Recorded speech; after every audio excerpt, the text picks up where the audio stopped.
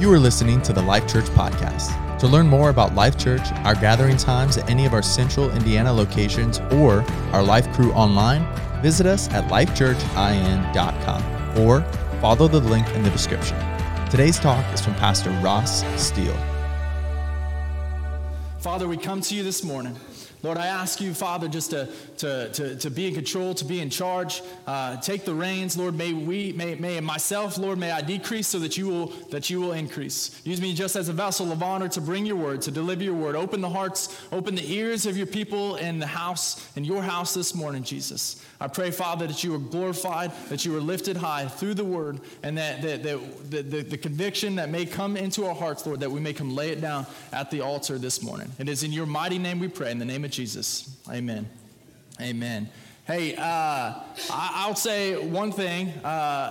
This is something that this is only second week that we've done this, but I tell you what, there's no greater joy than being able to do ministry with the Lord, but also to be able to do ministry with my wife. And what many people don't know is, as a pastor's wife, there's all these things that you have to be, but the most important of all that you see behind the scenes is the support that goes into it. Every message, every prayer, everything that we have to deal with as pastors is my wife's there by my side, encouraging me, lifting me up in prayer, and I wouldn't want to do this with anybody else, baby. You'll love my life. Amen.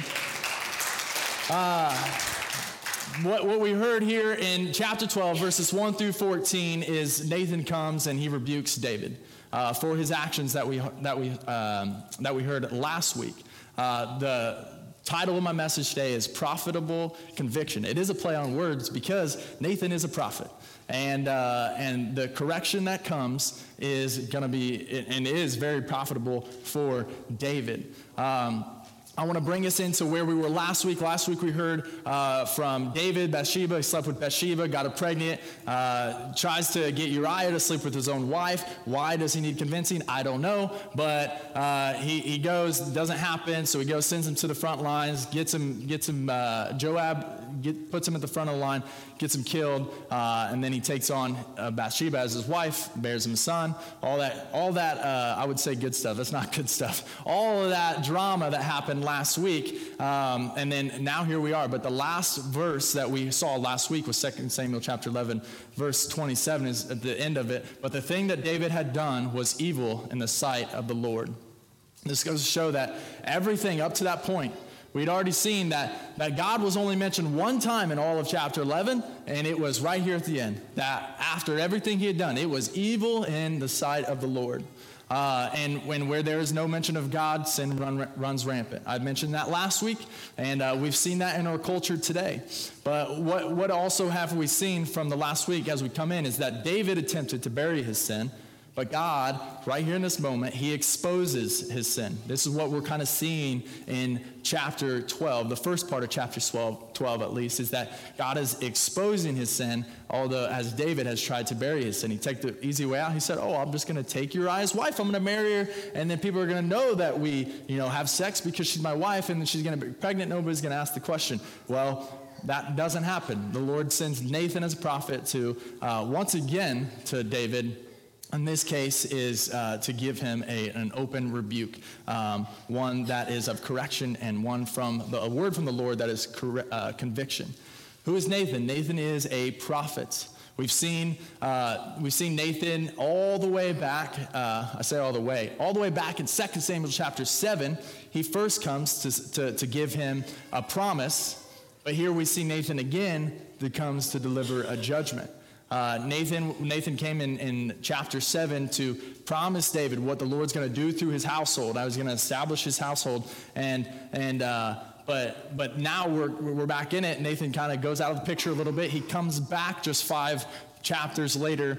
There's years in this time frame, and in this time, he comes with a judgment because he realizes the Lord spoke to Nathan. Nathan says, I'm going to go. He says, I want you to go tell my servant David of this word that I have for you. Nathan delivers it, which is simply just a judgment. We're all going to face judgment. Although when we're in culture today, when we're in this world that we're living in, we see time and time again, anytime we as believers give a judgment, that we are, the common phrase that comes up is, Matthew, don't judge. You're not supposed to judge. Christians shouldn't judge, yada, yada, yada. Well, disagree with that completely. We are to judge other believers. For people who are living in sin, living a life of sin, who've never called on Jesus Christ as Lord and Savior, we're not there to judge or condemn, but if you proclaim to be a believer, it is our job as a believer, as brothers and sisters in Christ, to hold one another accountable. It's not something to just let it go because I don't want to offend somebody in their judgment. No, if you say, hey, I'm a Christian, and you're doing something completely not Christ-like, I'm calling you out on it. And we all should be doing that. It's not for fear of man, but for fear of God that we should go into and hold one another accountable. But why did he do this? Nathan, he has a better perspective that would help David, that would help set David straight. Nathan's perspective is that of the Lord. Like he has a word from God, and there is no greater perspective than a word from the Lord. All right. So Nathan's perspective is far greater than what David could ever imagine. And he comes to him basically the whole first part of chapter 12, right there, the beginning of verses 1 through 14. It's a parable, essentially, that we see. It's a parable. And then David's like, oh, that man, he's terrible. And then Nathan's just like, well, that's you. And it kind of like wakes David up a little bit to his sin, gives him a little correction. And he's like, oh. So then he comes into repentance, and we'll get to that. But I want to go back to, I want to go forward, I guess, in the book is to Matthew 18:15, where in Matthew 18:15 it says, slacking here. Hey, Alex, there we go. Thanks, brother. Hey, Alex, you're awesome, man. I love you. Alex is our go-to slides guy. Whenever I'm glitching up here, he saves the day. So Matthew 18:15 says, if your brother sins, go and show him his fault in private. If he listens to you, you have won your brother. What can we get from this? It's what I was just saying. If a brother or sister in Christ is sinning, it says to go in private. Well, we are told, hey, you can go in private. And then there's also more scripture where it says, and if they don't listen, then you take two or more with you, and that's because where two or more are gathered, every word may be established. Well, then if that brother or sister doesn't listen, then you go before the church. Basically, that's like, in simple terms, that's like me coming up here and saying, hey, look, Quentin, he did this, but I went, sorry, not putting on the spot. He didn't do anything. Quentin's an awesome. But it's like me going before him saying, hey, you got this sin, and he didn't listen. And then I took two other guys with me, said, hey, you have this sin, and took two more. And then I just said, come up here on a Sunday, said, all right, guys, listen up. Quentin has this really big sin that he's not listening to, so I'm just going to I would not do that, I promise you. Quentin is awesome. But what this is saying here in Matthew 18 is that when we are walking in sin, we need people in our life, and we need to be that person to others to call that sin out and say, hey, this isn't Christ-like. You shouldn't. If you proclaim to place your faith in Jesus, you need to live according to His word, and this is not in line with His word at all. You do it in private, and if he listens, then you have won your brother. You haven't won your brother just for your own sake, for your own benefit, but you've won for the benefit of the kingdom. There's much more power in that. And what we get from this is that we have a responsibility to one another. We have to receive the fact and understand the fact that we have that responsibility for one another. If a close friend or a loved one is about to walk on a railroad track and a train's coming and they just want to walk and balance, everybody's probably done it. You balance on the rail there and a train's coming. Are you just going to let them just get smacked and die? Because essentially, if you're letting a loved one or a brother or sister in Christ continue sinning, that's what's happening. It's not a physical death, it's an eternal death. And we need to recognize that it is our responsibility to hold one another accountable, to say, hey, I see this in you, and I've seen this sin come about, and I just want to bring it up to you, ask you about it. And it doesn't have to be, it's not to be super condemning, y'all. It is a profitable conviction. Hence the title of the message today. It's a profitable conviction. It's a profitable correction in our lives. We all need it. There's nobody in this room that doesn't need somebody like that in their life. I promise you that. You're not alone.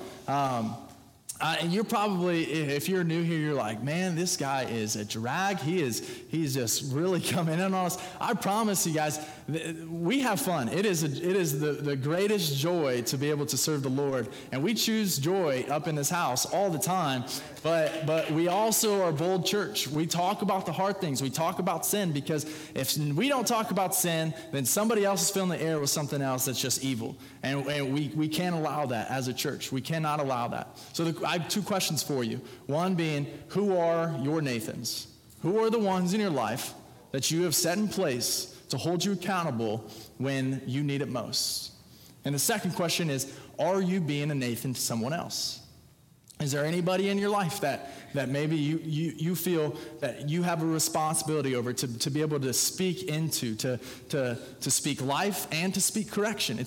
This isn't a role just to speak correction every time, like all the time. It's also a role to be able to give encouragement when needed. Because Nathan first delivered a promise, but then a judgment. He does both to David. He's already done both to David, and we are to do both as well. We are to give encouragement, exhort one another, but also when the correction is needed, we must deliver that correction.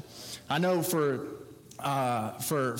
Kelsey and I in our marriage, one thing that I've said, and we're walking through premarital counseling with a couple. They get married next weekend, and I've told them this, that I heard it in a podcast, but it's the mirror concept. And basically, similar to this is like Nathan, or Kelsey is my Nathan in a way. She's my mirror.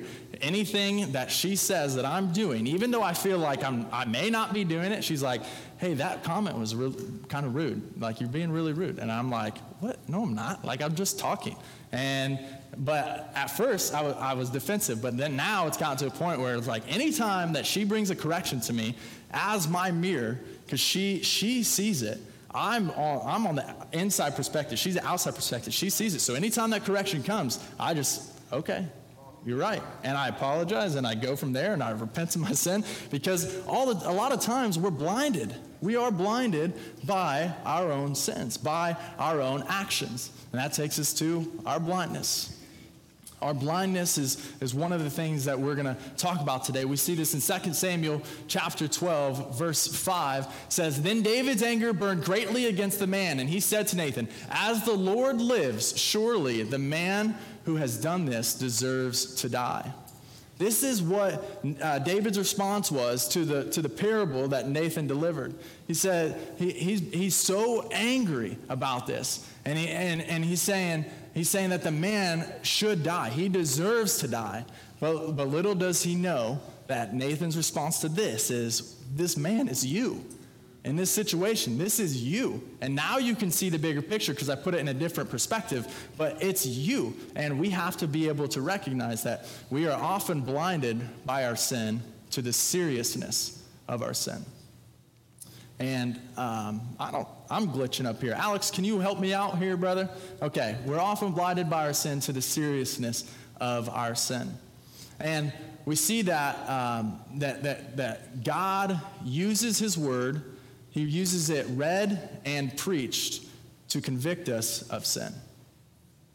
And what that means is that we can go right into the word of God, but we can also listen to sermons. We can listen to those around us, whatever it may be, to be able to convict us of our sin. Oftentimes, it's not, at least in my case, it's not often when I'm listening to something, where I'm convicted. It's where somebody will speak directly to me, and I'm like, oh, I've been doing that. That's like, we all, some of you may fall on the line of like, hey, you can hear the voice of the Lord better if you're reading, or better if it's preaching. I need somebody to speak like directly, like in a conversation. I'm like, oh, I've been doing that. Like, yeah, I'm guilty of that. And then go and repent. And sometimes it takes hearing his word from the mouth of a brother or a sister.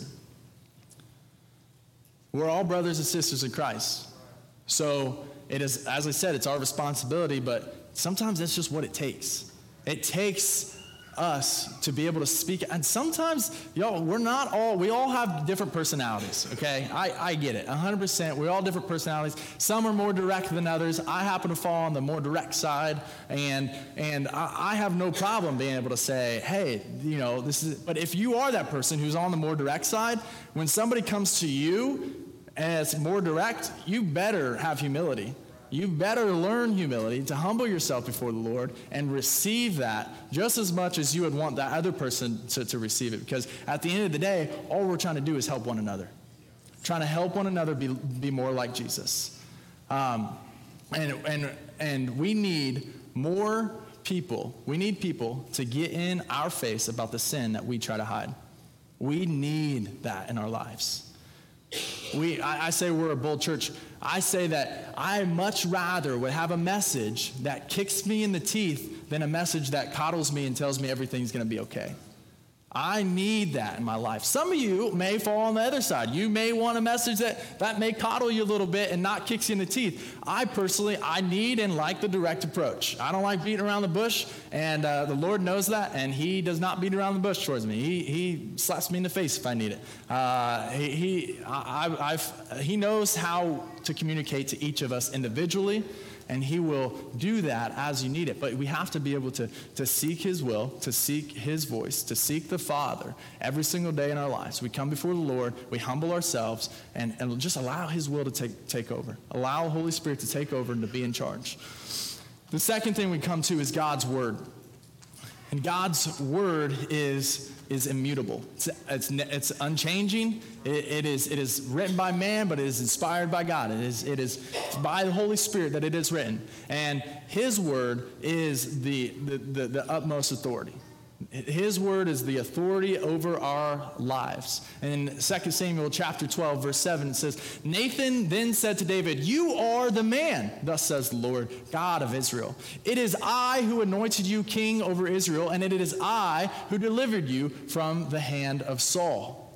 This is God saying, hey, you are this man. It was me. You didn't do any of this. It was me who gave you these blessings. It was me who lifted you and exalted you and took you to higher places. It was me. It wasn't by anything that you had done, except for the one thing that David had done that we saw consistently is that he always inquired of the Lord, except for the times he didn't, and then that's where the sin would come about. When he chooses not to inquire of the Lord, that's where he goes and he falls. We must be sure the message we bring is the word of God. We have to. We have to, if we feel like we have a word of the Lord, a correction that needs to be given to somebody, a loved one or a friend that calls a brother or sister in Christ, we have to check with ourselves, say, does this align with the word of the Lord? Because if it doesn't, that's not from the Lord. If it doesn't align with his word, it's not from the Lord, and you should not give that word. It has to be taken into judgment before you deliver it to the word of the Lord. I know there's been several times actually where Phil actually I'll go to him and I'll say something and I'll say, hey, I this has been going on and I just could you be praying over this? And he'll generally his response is, he says, you know what? He said, the Lord put this person on my heart, and I didn't know why. And, I had this word for him, and I wanted to, in one instance specifically, it was a prayer request from my dad, and he said, the Lord kind of told me to write a letter to him, and I wasn't sure what it was about or anything. He's like, but I wasn't going to ask. I was just kind of waiting for the Lord to just confirm it somehow. And he's like, and here you are. You're confirming it for me. So in that instance, it's hey, I got the word. Now, what do we do with it? We wait. We bathe it in Scripture. we allow his, we take it to the word, we take the judgment, and allow the confirmation to come. And then when the confirmation comes, when the Lord opens the door, it's our job and our responsibility to walk through it. The call of the prophet is always preceded by the word of the Lord. It's always preceded. What's that saying? What does that mean? That means when the prophet comes with a word, that the word of God has to come first. It's not the prophet comes and then the word of God comes. It's the word of God comes and it's established, and then the prophet will come. The call of the prophet is always preceded by the word of the Lord. And we need some things. We need people in our lives, and we must surround ourselves with people who have these attributes. One being, love the word of God. We need people in our lives and surround ourselves with people in our lives who love the word of God. How do you know if you love the word of God? When you're hungry, when you wake up or any part of your day, you're like, man, I cannot wait to get into the word. I cannot wait to read. I cannot wait to learn what he has for me today. Guys, I've read through the Bible. This isn't me bragging at all. I've read through the Bible entirely 3 times. And twice I kind of listened to it, so it doesn't really count. I wasn't really paying attention, I'll be honest. But this most recent time, as I've read it, I've been taking a lot slower. I've been underlining, highlighting, taking notes. Every time I learned something new. I read Ephesians like 6 times, and I'm like, oh, I didn't see this the first time. I didn't see this. He reveals himself in different ways, in different seasons of our lives. We must fall in love with the word of God. Because not only do we need to surround ourselves with people who love the word of God, we need to be that person who is surrounding others, and we must love the word of God. We also need to surround ourselves with people who are feeding off the word of God. Who are feeding off the word of God. What's that mean? Meaning that they're hungry. Just as they're saying, like, you're hungry, you're eager, learning. When you get into the word, you are receiving his word, and he will move through you, he will walk to you, he will reveal himself to you in many different ways, and your lives will be transformed. Your lives will be transformed through it. We also need, and that takes us to our next point, is that we need to surround ourselves with people who are being transformed by the word of God. There's a lot of power in the word of God. I've said word of God a lot in this, I already know, and I knew I was going to, but that's not to say that like we can just put it on the back burner like, oh, he said it again. No, that's the importance of the word of the Lord. We have to have it on the priority. It has to be the number 1 book on our shelf. It has to be the first book we pull off our shelves in a day. Some of us may be readers here, and some of us may not be, but we must fall in love with the word of God. We must allow ourselves to be and feed off the word of God and be transformed by the word of God. And the last thing we see here is God's forgiveness. We see in 2 Samuel chapter 12, verse 13. Then David said to Nathan, I have sinned against the Lord. And Nathan said to David, the Lord also has taken away your sin. You shall not die. What we see here is David's eyes were open. He saw, Nathan said, this is you. Like, this is you. And David, now he feels remorse. He feels empathy. He feels conviction because his brother in Christ came, delivered the correction that was needed for him. And he says, I have sinned against the Lord, and he repents of his sin. And the Lord, it's established, and he says that the Lord has taken away your sin. You shall not die. It's not a physical death he's talking about here. It's an eternal death. It's an eternal. He said, you're going to join the Lord in heaven upon your physical death. But he has taken away your sin. The Lord has wiped you clean. We sung that song, washed away our sin, like nothing but the blood of Jesus. This is what we see here. This is Old Testament. But we already knew up to this point that the Messiah to come would come from the line of David. We've already known that. We've already seen it. We've already discovered it. The word of God's correction must be at all times bathed in the waters of God's forgiveness. Must be. Because if we don't come with God's forgiveness attached to it, then it comes out with just condemnation, and it sounds real judgy, and it's okay to be direct, but you could be direct and say, hey, listen, We get it. It's hard. It's tough. I may not know exactly what you're walking through, but God has already paid the debt for this. You are not supposed to, you should not sit in the sin and the bondage of this sin. You should not sit in the shame of it. It is already paid. The debt's been paid, and and right now, in this day and age, we have the most freedom, the most authority against any pretension, against any demonic stronghold, all because of one act, and that was Jesus laying himself down, rising again 3 days later. And he said, death has no hold on me. And because of death has no hold on him, death has no hold on you. Death has no hold on I. Death has no hold on us. There's nothing that can hold us down because of death, burial, and resurrection of Jesus Christ. Our motivation should be seeing one another restored to Jesus. If you're going to give correction, to give conviction to somebody, if your motivation is just to be right, that's the wrong motivation. It's the wrong motivation. If your motivation is just to put somebody down to make yourself feel better and seem more holy, it's the wrong motivation. Our motivation needs to be seeing one another restored to Jesus. And whenever you bring a word of correction, always bathe the message with the grace of God. You can deliver a message that may be hard to hear with grace and truth, with love and truth. There can be grace involved in it. I know sometimes we deliver it with grace and truth, and still some people, don't necessarily receive it with grace, but they have to themselves receive grace for themselves. They have to receive forgiveness for themselves. The Lord's already given it, but we have to be able to receive it. So oftentimes you may deliver a message to somebody and they are just super offended. And there's not much you can do about offense. That's the bait of Satan, but you can call it out. Say, hey, look, I see you're offended by my correction, but I want you to know that this is the bait of Satan, and he wants to create a divide. He wants to use this to create a divide in this family and in your life, between your job, between your family, between your wife, husband, whatever it may be. But we must be able to walk people to the grace of God.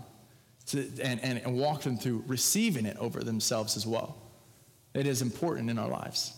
What do we see about David? David is just a man, but he's a sinful man.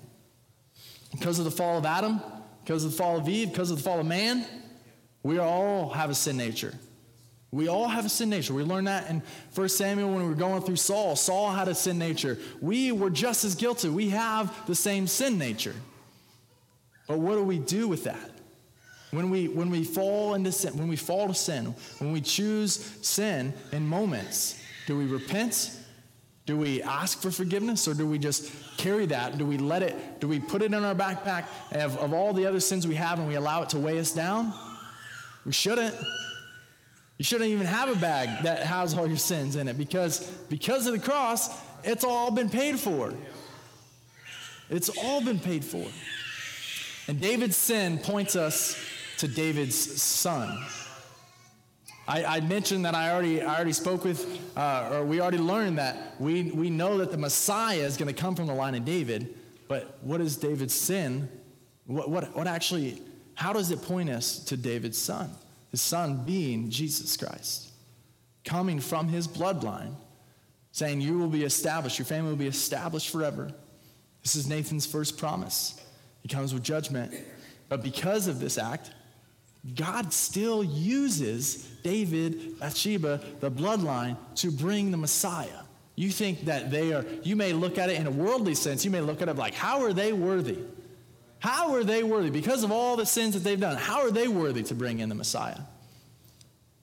But that just goes to show us that he can use anybody. He can use any story. He can use any testimony. He can use any sins that we may have walked in for a time in our life, or maybe even still walking in and trying to shake free from it. That he can still use you, that he sees you, that he wants to use you, but it's free will. Do you want to be used by God? That's the bigger question. Jesus came as king to rule over the heavens and the earth. We've been learning through the book of Samuel is prophet, priest, and king. There's people who can be prophet, priest, king, priest, and king, but no one person can be prophet, priest, and king. The one that is Jesus. So he comes as king to rule over all the heavens and the earth. He came as a prophet to speak God's correction to us. Even when Jesus was delivering messages, he would tell people, he'd meet them with grace, but he'd say, turn from your life of sin. Turn from your life of sin. This is not the way of the Lord. He calls us to turn from our lives of sin. And we can do the same for others. Jesus came as priest to secure God's forgiveness for all of our sins, to bring us back to God. He came to bring us back to God. Because of the fall of man, it created a divide. The solution was Jesus, his one and only Son. Death, burial, resurrection, and we have freedom. Now we have a relationship with Jesus. Get rid of all the religion. Have a relationship with Jesus. In Proverbs 27:5, it says, better is open rebuke than love that is concealed. Better is open rebuke than love that is concealed. Think about that. You may have a love for somebody in your heart and you conceal it and you're like, oh, nobody's hurt. But when you open your mouth to give rebuke, people can be offended, people can be hurt. Like how is that better than a love that's concealed? But this is the heart of God. God sends Nathan to give correction. There is open rebuke. We must have the same heart. We must not shy away and be scared of what is to come, of who we're going to offend. And we must say, hey, I want you to be more like Christ. And this way, what you're doing does not do that. I want you to be restored to Jesus. See, Jesus, he came to us, and we can go to one another. What do we get from this? We also see that Jesus spoke to us, and we can speak to one another. Jesus gave his word, so we have the word.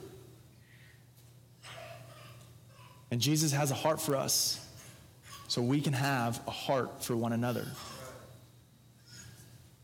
That brings us to, where are we today? Honestly, in our walks, let's be completely transparent, just completely vulnerable, allow ourselves to open up if we need it. But I'm going to invite our prayer team down this morning. We're going to go into worship, but I want you to reflect on, where are you? Are you being a Nathan? Do you have Nathans in your life? Do you have accountability groups, accountability partners? I can tell you, just because you may hold a place of leadership within the church, you don't need accountability partners. Even if you're a first-time guest, you need accountability people in your life. You need people to be able to call you on your sin, to come and love and grace and truth. We have to have that in our lives, or else we may stray, and we may find ourselves too far gone at times. But Jesus came to bring us back to God. So let's stand this morning.